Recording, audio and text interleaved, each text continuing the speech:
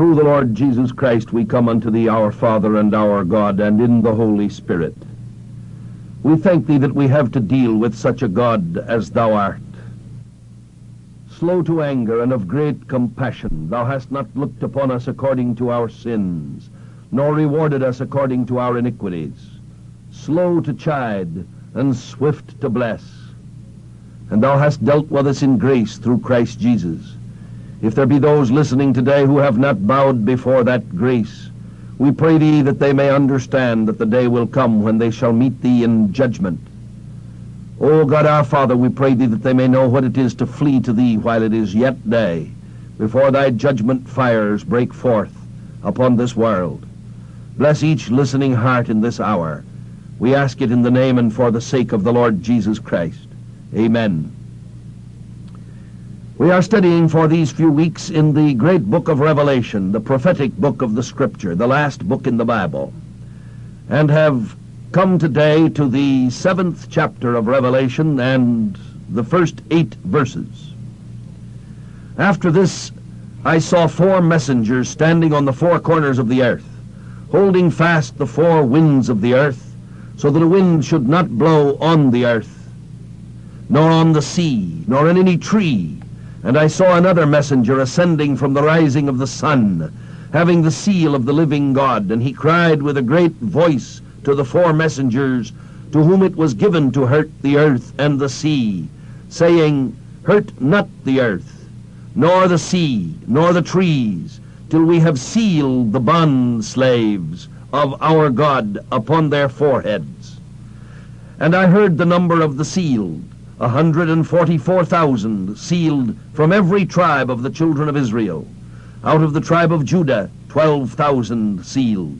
Out of the tribe of Reuben, 12,000. Out of the tribe of Gad, 12,000.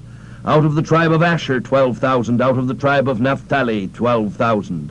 Out of the tribe of Manasseh, 12,000. Out of the tribe of Simeon, 12,000. Out of the tribe of Levi, 12,000. Out of the tribe of Issachar, 12,000. Out of the tribe of Zebulun, 12,000. Out of the tribe of Joseph, 12,000. And out of the tribe of Benjamin, 12,000. How completely God is master of all the course of events is now seen in the most direct way. Upon the opening of the 6th seal, there will be a political convulsion which will shake every governmental force, bringing terror to the hearts of men of every class, from the kings and the great of the earth to the bondmen and the freemen. All alike will cry out to the mountains and the rocks, thinking that the time of the wrath of the Lamb has come. They will be mistaken, for these judgments are but the beginning of sorrows. The scene that comes with the opening of chapter 7 is startling in its sudden change. Imagine that you are gazing upon a motion picture where the action has been swift and terrible. A great storm has been raging. Waves have torn at the rocks, a lighthouse gives way, and the parapet starts to fall toward the sea below. Suddenly something happens to the projector, and the continuity of the picture is suspended. One scene remains upon the screen. A giant wave has risen to its crest, and the foam stands suddenly still. The stones that have begun to fall from the lighthouse hang suspended in midair. In the midst of the clamor of the world's upheaval, black sun and bloody moon, terror of humanity in its naked cowardice, 4 messengers suddenly appear. They lay hold upon the winds of judgment. The Greek word is a strong one, like the hold of death upon the body. And all judgment is suspended. The winds may not blow upon the earth, nor on the sea, nor on any tree. These symbols are easy to interpret. The earth is Israel, the sea the Gentiles, the trees, as we know from the famous parable in the 9th chapter of the book of Judges, refer to those in authority. We have seen that the word translated angels is really messenger. And in verse 1, the messengers are undoubtedly angelic beings, spirit beings. We would make the distinction clear, for the time will come in our studies when we will find one who is called a messenger, miscalled an angel in our translations, who is none other than the Lord Jesus Christ himself. Now, the 4 corners of the earth are mentioned here, and this has 2 possible meanings. It may include the uttermost parts of the earth, or it may be restricted only to that portion which is in view in the prophecy, a localized judgment covering either Palestine or the land that is in the revived Roman Empire. As a general rule in this last book of the Bible, the judgment scenes do not cover the whole of the earthly globe, but that portion of the earth which comes under the rule of the Antichrist. Outside and beyond these dominions, another power is rising, which will come in sharp conflict with the forces of the man of sin at the Battle of Armageddon.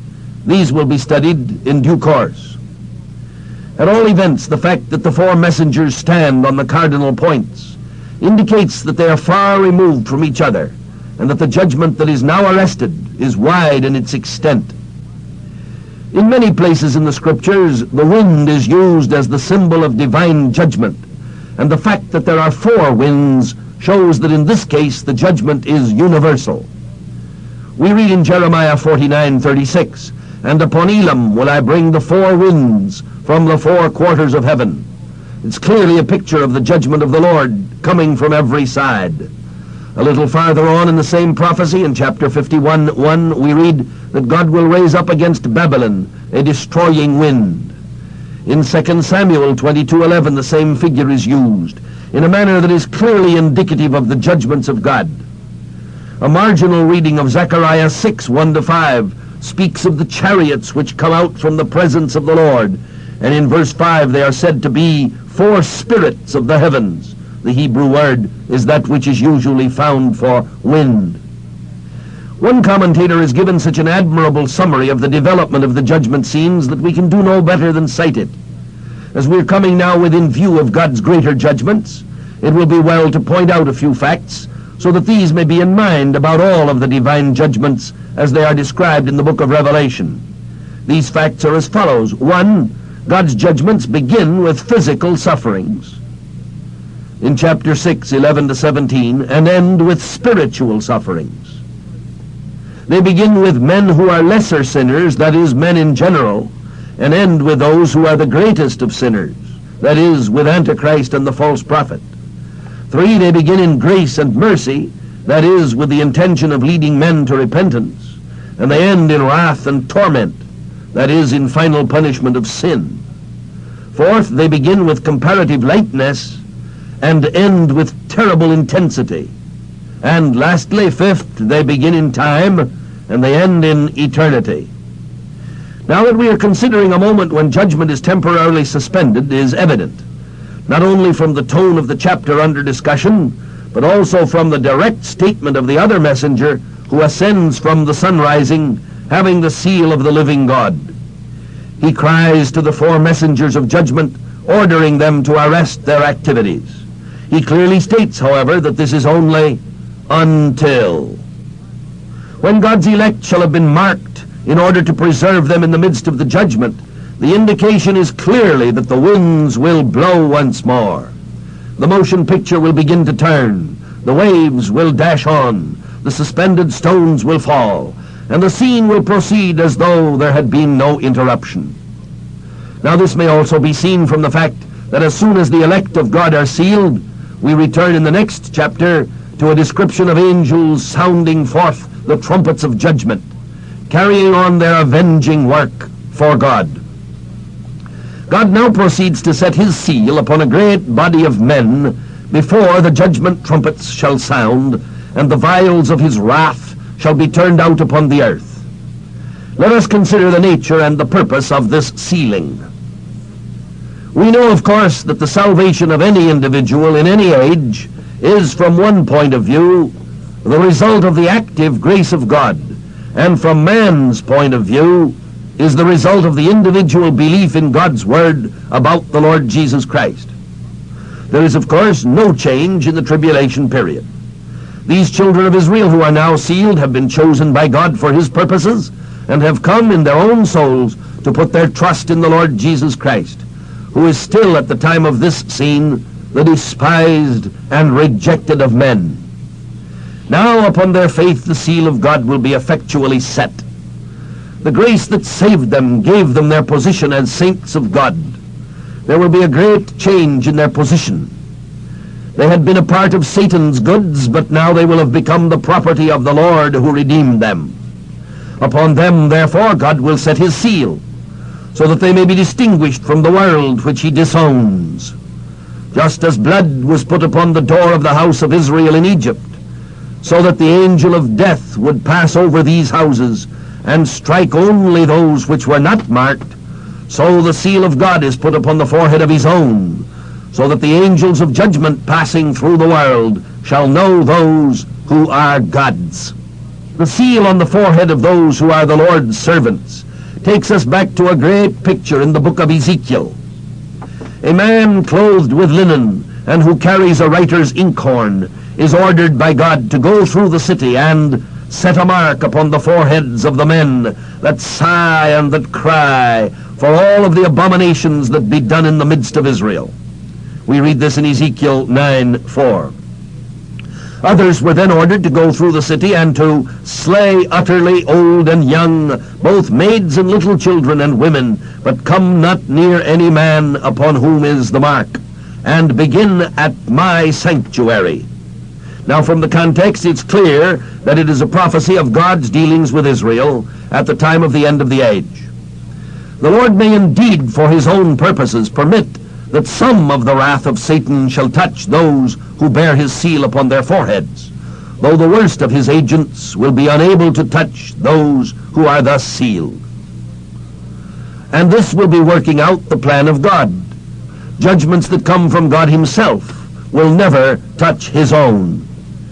It's expressly stated in the 9th chapter that the satanic forces which are released from the bottomless pit, and whose nature and character we shall study in due course, will be able to hurt only those men who have not the seal of God in their foreheads. When we read further in this same chapter on the nature of the torments which these demon hosts shall bring to men, we see the reality of the protection which is then afforded to those who are the Lord's own. Oh, we read in 2 Timothy 2:19, the foundation of God standeth sure in every age, and on this foundation he tells us there is a seal. The Lord knoweth them that are his. And then as now, this certainty of position is a call to holiness of life, to practical separation in accordance with our positional separation and sealing. There are two questions in connection with this portion of the vision which remain to be discussed: the number of those who are sealed and their identity. According to the record, each of the 12 tribes mentioned furnished 12,000 of those who received the mark in their foreheads. The number 12 in the scripture has a special association with the idea of completion, and it is also attached inseparably to the destiny of God's chosen earthly people, Israel. Immediately, of course, we think of the 12 tribes and the 12 apostles, and when we come to the last great vision of scripture and see the vision of the eternal home of all the company of the redeemed, we find these two united. The New Jerusalem has 12 gates, and at the gates 12 angels, and names written thereon, which are the names of the 12 tribes of the children of Israel. Furthermore, we find that the wall of the city had 12 foundations, and in them the names of the 12 apostles of the Lamb. And thus we see Israel and the church united in one eternal structure, and yet separate one from the other.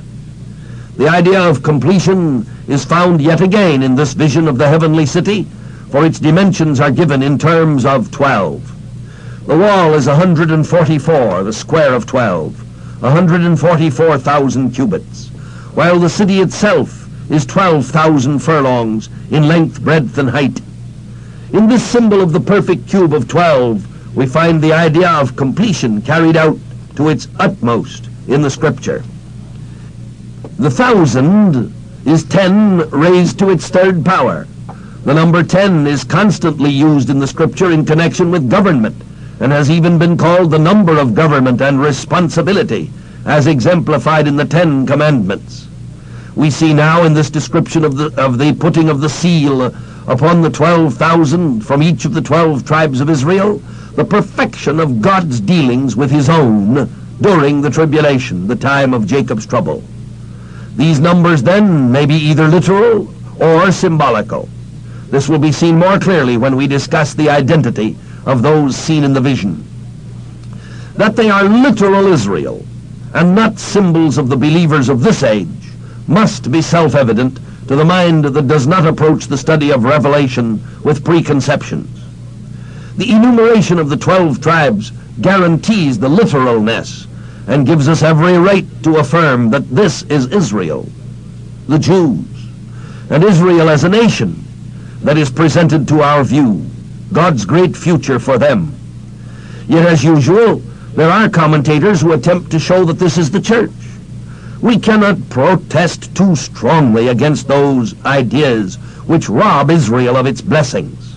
Too frequently in the commentaries of modern times, even among men who are distinguished by their devotion to the fundamental truths of the Word, Israel has been used as a sort of receptacle for all of the curses found in the Scripture, while anything that has the slightest blessing attached to it is immediately taken to refer to the church, even though such interpretations have led to manifest absurdities. If we read the promises made to Israel throughout the whole of the Word of God, and if we read them honestly, we must be convinced that the church has never succeeded to this inheritance in any adequate way, and there is no possibility that these promises ever can be fulfilled in the church.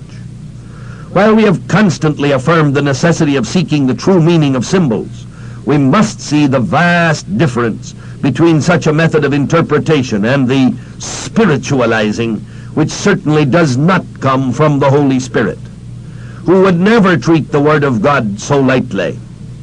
Christ came not to destroy, but to fulfill, and the promises made to the literal descendants of Abraham, Isaac, and Jacob must certainly be included in that which God swore by himself that he would perform. Yet Morrow, for example, devitalizing the promises as though there were not enough for the church, takes the tribes here to be the saved of our age, even though he admits a moment later that the multitude of all nations in the verses which follow these under consideration must be regarded as another pictorial representation of the whole company of the redeemed. We have singled out this one commentator because of a parenthesis which he has written into a quotation of Hengstenberg, the great German commentator. The 20th century commentator quotes the 19th century commentator approvingly. The sealing, the placing of the seal, refers to the entire duration of the Christian era, even to its final completion. Therefore, it has not yet lost its significance, and for the present time in particular, it is full of consolation as the sixth seal is beginning to be realized anew in a manner never seen before. So it seemed to him over 70 years ago, and how much more today in this atomic age. Now, when we see writers 3/4 of a century apart, claiming and claiming again that their day is the final day, mentioned in some passage of the Apocalypse, we are reminded of the criticism of the great Catholic scholar Crampon, who has so devastatingly dealt with the historical method of interpretation. He points out that Joachim de Flore, who lived at the end of the 12th century, divided up the seals, trumpets, and vials to cover the centuries which had preceded him, thus demonstrating that the time of the end had come. 500 years later, Holzhauser, performing the same operation, assigning the seals, trumpets, and vials to other historical facts, bringing it up to his day. It is now being done again by Morrow, and all three thus believe on such evidence that their moment was the last breath of the age. And I suppose now that we're in the age of atom bombs and hydrogen bombs, somebody else will come forward with another series that will include these stupendous events. We cannot too strongly insist on the error of the historical school of interpretation, and we would wish students to consider most earnestly Crampon's summary, with his own italics, in which he shows the impossibility of the historian's interpretation of the Apocalypse. For he says, "But are not many of the symbols much too great, and out of all proportion with the events to which they are applied?" Bossuet himself, and most of those who have followed him, have felt this difficulty to protect their system, have recognized that their historical applications indeed do not exhaust the whole of the meaning of the apocalyptic visions, we would then ask the partisans of this method a direct question, and I'm still quoting the famous Roman Catholic commentator. If on your own admission the events to which we apply the prophetic texts answer only feebly and partially to the great symbols and energetic expression of these texts, on what do you base your right thus to apply them? Since you have no true exegetical reasons, is it that you have taken up your interpretation because you have found some authorization in the tradition of the fathers? And then this Catholic commentator continues, there is no such tradition. And he underlines this in italics himself. Before the 16th century, not a single father or commentator ever applied the great prophecies of the apocalypse to the events that brought about or accompanied the fall of the Roman Empire and the history of the church. And that is a really magnificent summary, and one that has never been answered by any theologian, Catholic or Protestant. Of course, there are Catholic commentators that take the position opposed to the Catholic commentator I have quoted, as there are Protestant commentators on both sides of this question. But unhesitatingly, I take my position with those who see that the entire book of the Apocalypse is prophetic from chapter 4 to the end, and that all of the events which are described there are yet to happen in this world after God comes to the end of his use of the church on this earth. So the 12 tribes then must be taken as literal Israel and not as the church, and certainly not as any little section or claims of such a cult as those who would call themselves God's special witnesses. At the time of the division of the kingdom, the faithful of the northern tribes obeyed the word of the Lord and went to Jerusalem in sufficient numbers to guarantee the succession of all of the 12 tribes. And before the death of Rehoboam, God looked upon the tribes as a unity, seeing all Israel in Judah and Benjamin. This, of course, destroys absolutely the claims of those who have looked upon Britain and America as being 10 lost tribes and who have imagined that there's a difference between the Jew and Israel. No, these are the same. And most definitely, all of the tribes are now seen in Judah and Benjamin. Thus, Nathanael was an Israelite indeed, we read in the 1st chapter of John. Anna was of the tribe of Asher, and the 12 tribes were represented in the multitude of scattered Jews who had come from various parts of the earth, and who were in Jerusalem on the day of Pentecost, and who were addressed in the opening verses of the Epistle of James and the first Epistle of Peter. No, there is no possible identification of these 12 tribes with anyone living nationally upon this earth today, or with any group spiritually that calls themselves the 144,000. These claims are entirely self-substantiated. There is no authority for it in the Word of God, and it is only by denying that these events are in the future that anyone can attempt to bring them down into the present and to destroy the whole logic of the church age in which we live, as set forth in the revelation of God. The 12 tribes of Israel are Israel, the 12 tribes, and that's exactly what it means. It can be taken in its utmost simplicity. And here we can say, if God didn't mean what he said, why didn't he say what he meant? But we can trust it that here there is a literal setting forth of what is going to happen on the redemption of Israel.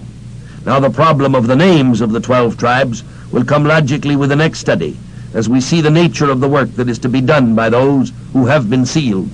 And we ask thee, our God and Father, to bless the study to every heart, that there may be those who touch thy word with more respect as they see how thou hast written in advance that which is to come to pass in this world. Hear us and bless the truth to each heart. If there be unbelievers who listen, give them restlessness, that they may know no peace till they rest in Christ. But upon thy believing own may thy grace, thy mercy, and thy peace abide, and a new sense of thine eternal faithfulness, and unto thee be the glory through Jesus Christ our Lord. Amen. Through the Lord Jesus Christ we come unto thee, our Father and our God, and in the Holy Spirit.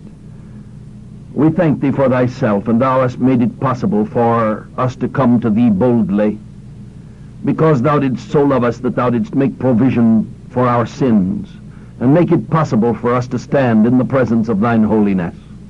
Bless each listening heart, and use thy word to thy glory, in building and strengthening thy people. In the name of the Lord Jesus we ask it. Amen. Today we begin with the 7th chapter of Revelation, verse 9, and read to verse 17 in a free translation. After this I saw, and behold, a great multitude, which no man was able to number, from out of all nations and tribes and peoples and tongues, standing before the throne and before the Lamb, clothed with white robes, and palms in their hands. And they cry with a great voice, saying, Salvation to our God, who is sitting upon the throne, and unto the Lamb.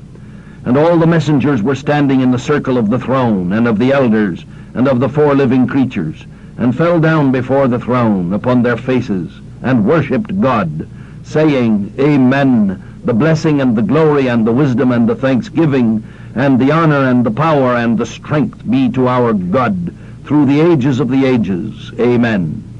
And one of the elders asked, saying unto me, These who are arrayed with the white robes, who are they, and whence came they?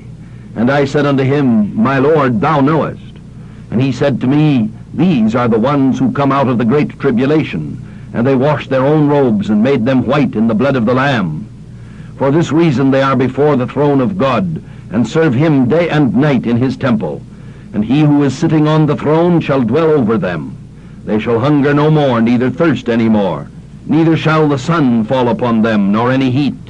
Because the Lamb who is in the midst of the throne will shepherd them, and will lead them to fountains of waters of life. And God will wipe away all tears from their eyes.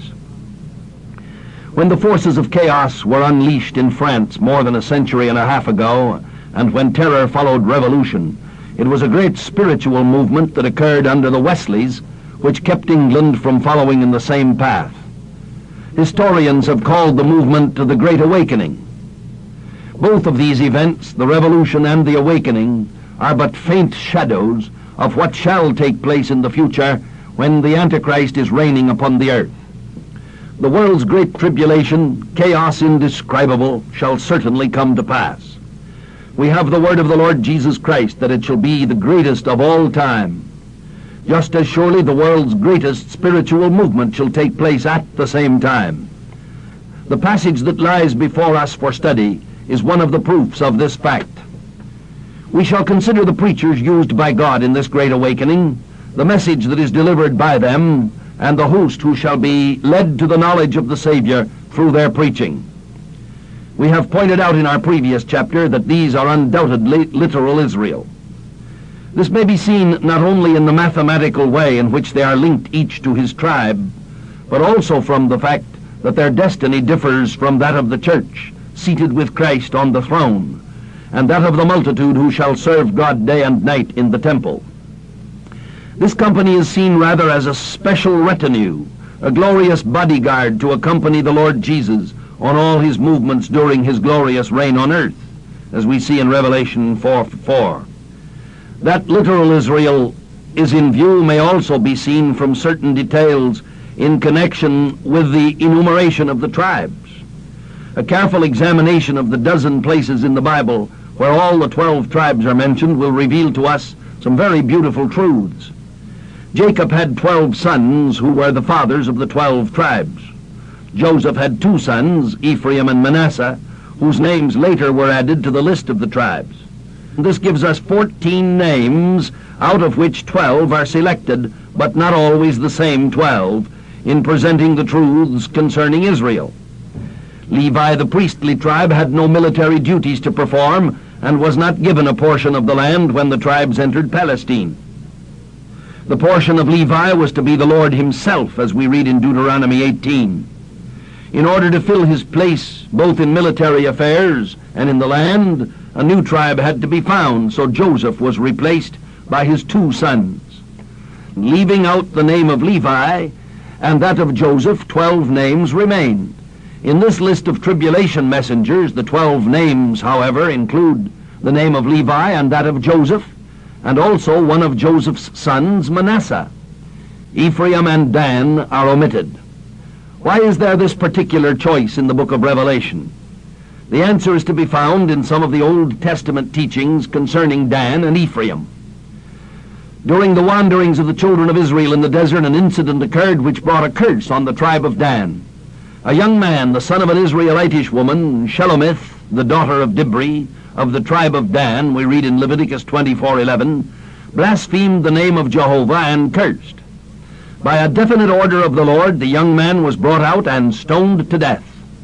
This blasphemy, of course, was in direct disobedience to the nature of God and had a certain curse attached to it, which was later recorded by Moses. In the Palestinian covenant, we find God's statement against blasphemy. The Lord will not spare him, but then the anger of the Lord and his jealousy shall smoke against that man, and all the curses that are written in this book shall lie upon him, and the Lord shall blot out his name from under heaven, and the Lord shall separate him unto evil out of all the tribes of Israel, according to all the curses of the covenant that are written in the book of the law. Now in the passage that proceeds, we read, lest there should be among you any man or woman or family or tribe. According to this, the name of Dan would have to be blotted out.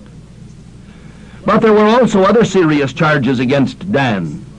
Jacob in his dying blessing prophesied of Dan, Dan shall be a serpent by the way, an adder in the path, that biteth the horse heels, so that his rider shall fall backward.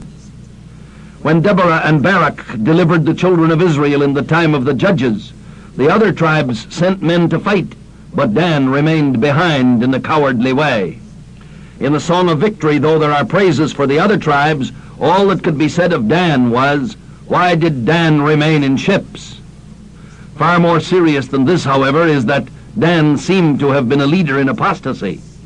Jeroboam caused golden calves to be made and set one in Bethel, and the other put he in Dan. And this thing became a sin, for the people went to worship before the one, even unto Dan. Almost 100 years later, this calf of gold was still to be found and worshipped in the days of Jehu. Jeremiah tells us that Dan was a voice of calamity. Amos had to cry out against the people who were still walking in the way of idolatry, crying out, long live Dan, long live the way of Beersheba, as we read in the Hebrew of Amos 8:14. It was in Ephraim that Jeroboam built his city of idolatry wherein he dwelt. It was from Ephraim that he set up his attempt to gain control of all power. It was of Ephraim that God said that he was joined to idols and was to be left alone. How terrible a thing it is to be let alone by God now appears in the book of Revelation. Dan and Ephraim will not be protected by God's seal during the great tribulation. Though they will come to salvation with all Israel, they will not be used as God's witnesses. It may be easily understood why the Lord did not include Dan and Ephraim in the list of the tribes who are to do the tribulation preaching. Those who have a weakness for idolatry cannot be permitted to witness in a day when the false prophet of Antichrist is pointing to a statue of the man of sin and calling upon people to worship him. The question may arise in the minds of some as to how the tribes will be discovered and identified, since they are so scattered today. They reckon, of course, without the power of God. Just as the Lord Jesus will be able to sort out all of the bodies that have gone back to the dust of the earth, and raise them from the dead according to the working whereby he is able even to subdue all things to himself, so God will know the tribal identities. In all this we see one of the most beautiful truths of the Bible shining forth with great brilliance. Though Ephraim and Dan have had their candlesticks removed from their places, and are not permitted to take part in the preaching of the gospel of salvation and the accompanying gospel of the kingdom, they are not yet cast off from God. Just as the risen Lord Jesus Christ took care to send word to the erring disciple Peter that he was still the object of his love, Dan is singled out for mention in connection with the ultimate inheritance of the people. The Lord Jesus said, "Go tell my disciples and Peter." How this thrills our hearts as we realize the safety of the believer when once the Lord Jesus Christ has set himself to his redemption. How wonderful, therefore, that along with all these terrible things in the history of Dan, Jacob should have been able to prophesy of that which shall befall you in the last days. Especially of the erring one, Dan shall judge his people as one of the tribes of Israel. Finally, in the last chapter of the book of Ezekiel, the tribes are seen in the millennial glory, and Dan is among them. The grace of God shines out, for when the land is divided for the millennial reign, Dan's portion is put first of all the tribes in Ezekiel 48. In no other place in all the scriptures is Dan mentioned first. This honor usually goes to the eldest, Reuben. In Revelation, Judah, the tribe of the Lord Jesus Christ, is first. Every one of us can be thankful that the gifts and calling of God are without repentance. What a blessed truth is revealed in all that we have seen in these lists of the tribes. How sure we may be that the Bible is the inspired Word of God. How absurd to think that all this could occur by chance or be the work of literary artists. This is indeed God's Word. He is indeed a God of grace. And though for his own purposes he may withhold the privilege of witness to those who err, nevertheless, those who have come unto God by him, he will bring safely home to the Father. There is, of course, but one message that can reach the hearts of men. The preaching that shall be delivered by these sealed servants necessarily must be occupied with the redemptive work of the Lord Jesus Christ. Salvation in every age has been on the basis of what Christ accomplished on Calvary.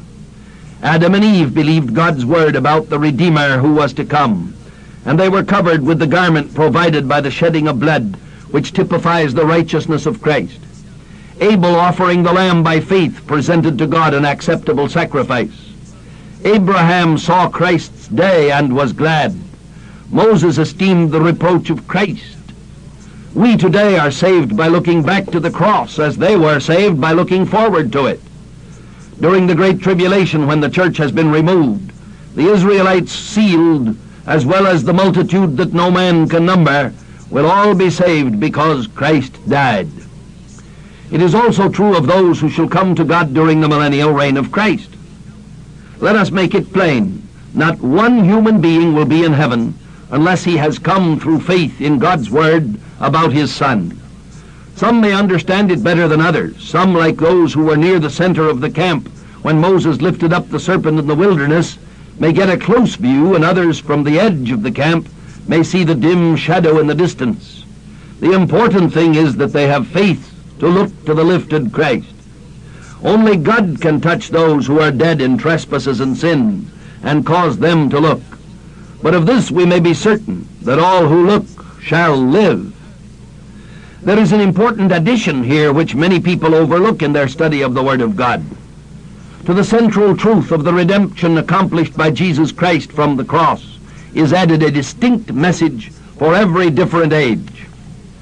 While we are saved today in the same way that Moses and David were saved under the law, there is a difference in the way that preaching is carried on from one age to another. The man who asked the Lord Jesus, "What must I do to inherit eternal life?" received quite a different answer from the Philippian jailer, who asked Paul the same question, "What must I do to be saved?" At one time in God's dealings with men, it was necessary to bring a lamb or some other blood sacrifice and offer it before God. It was also necessary from Moses to Christ that anyone who was saved should be circumcised and adopted into one of the Jewish tribes. Ruth had to say to Naomi, "Thy people shall be my people," before she could say, "Thy God shall be my God." Naaman, after he was cleansed, took 2 mules' burdens of earth from the land of Palestine so that he might be able to pray and offer sacrifice to Jehovah. Now, in the age in which we live, all of this has been done away. Christ admitted to the woman at the well that the Jews were correct in worshiping at Jerusalem rather than at Mount Gerizim, saying that salvation was of the Jews. At the same time, however, he said that the hour was coming, and already had come, when men should stop approaching God on the basis of the Jewish altar and should come to him in spirit and in truth. In the days preceding Christ's coming, and in the early part of our Lord's ministry, John the Baptist and Jesus preached the gospel of the kingdom. No man could go to heaven by that gospel. It was indeed good news that the Messiah was at hand. Men ought therefore to repent and turn to the gospel of God's grace, regardless of the form of presentation. Today we cannot preach the gospel of the kingdom, but it will be preached again, however, since our Lord says that the gospel of the kingdom is to be preached in all the world for a witness before the end shall come. Now, in view of all the teaching of the Word of God on this subject, it is undoubtedly the gospel of the kingdom which is the added special message of the 144,000. Of course they present Jesus as the Savior. Many look to him and are saved, but they also preach the gospel of the kingdom, presenting Jesus as Messiah. They are the sealed witnesses, the 144,000 like St. Paul, who go out with all of the gifts of the Holy Spirit, having the prophecies of Joel fulfilled in themselves, as the first faint occurrences at Pentecost cannot possibly be the complete fulfillment which comes to full fruition in the last days. Note that the story of Pentecost not only links the occurrences of that day with the prophecies of Joel, but in a method that is frequently used in the Bible, carries the reader in the next phrase over thousands of years to future time. The last verses of the chapter definitely link these prophecies to the Great Tribulation. Multitudes accept the Lord Jesus as their Savior as a result of this tribulation preaching. The greatest awakening of all time will take place while the Antichrist is consolidating his power and while he is spending his most vigorous effort to exalt himself in the Holy of Holies in Jerusalem, crushing those who refuse to bow before his statue. A numberless company is now seen from every nation and kindred and people and tongues. Though the multitude is taken out of every tongue, nevertheless it cries with a single voice. This verb is in the vivid, dramatic present tense. Their cry is one of praise to God for the salvation he has accomplished in their behalf. It has been accomplished by the Father and the Son and in the Spirit, and to them all praise is given. At this cry of praise, all the angelic beings stand round about the great circle of the elders and the living creatures. The cherubim around the throne of God fall down upon their faces and worship God. How wonderful it is that the promises are fulfilled. We know that the angels are Bible students, as we read in 1 Peter 1:12. Here we can see in the minds of this angelic host that they are aware of the awful condition that has prevailed because of the presence of sin in the universe. Why has God been patient? Why has God been so forbearing with the enemy? This is a mystery. But now the multitude cries out that salvation has come and the hosts of heaven worship God. The successive phrases of this book of Revelation have increased each time of thanksgiving. Glory and dominion are ascribed to him in the first phrase. Glory, honor, and power are given to him in the 4th chapter. This is increased to praise, honor, and glory and dominion in the 5th chapter, while here we read the 7-fold perfection of praise, blessing and glory and wisdom and thanksgiving and honor and power and might. One of the elders now asks a question of John and then gives the answer. Who are these people which compose the great multitude, and from whence have they come? Now it should be noted that those commentators who identified the elders in the earlier chapters as representing the church, and who now identify this great multitude also as being in the church, are in some trouble. They are in the anomalous position of seeing the church as being in heaven, as the glorified church, telling John, who is on the earth as a prophet of the church, that the great multitude is none other than themselves, the church.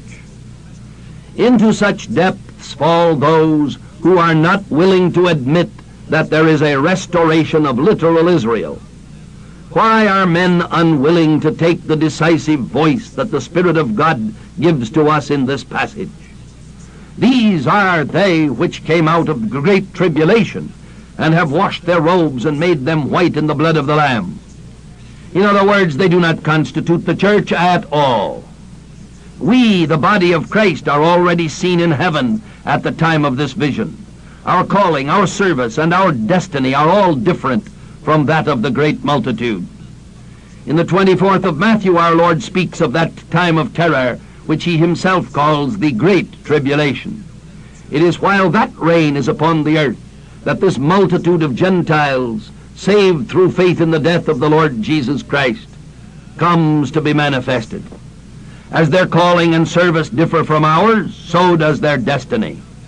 We, as the bride with the bridegroom, sit upon the throne to rule and reign with the Lord of glory. Our destiny is said to be that of the rulers and judges.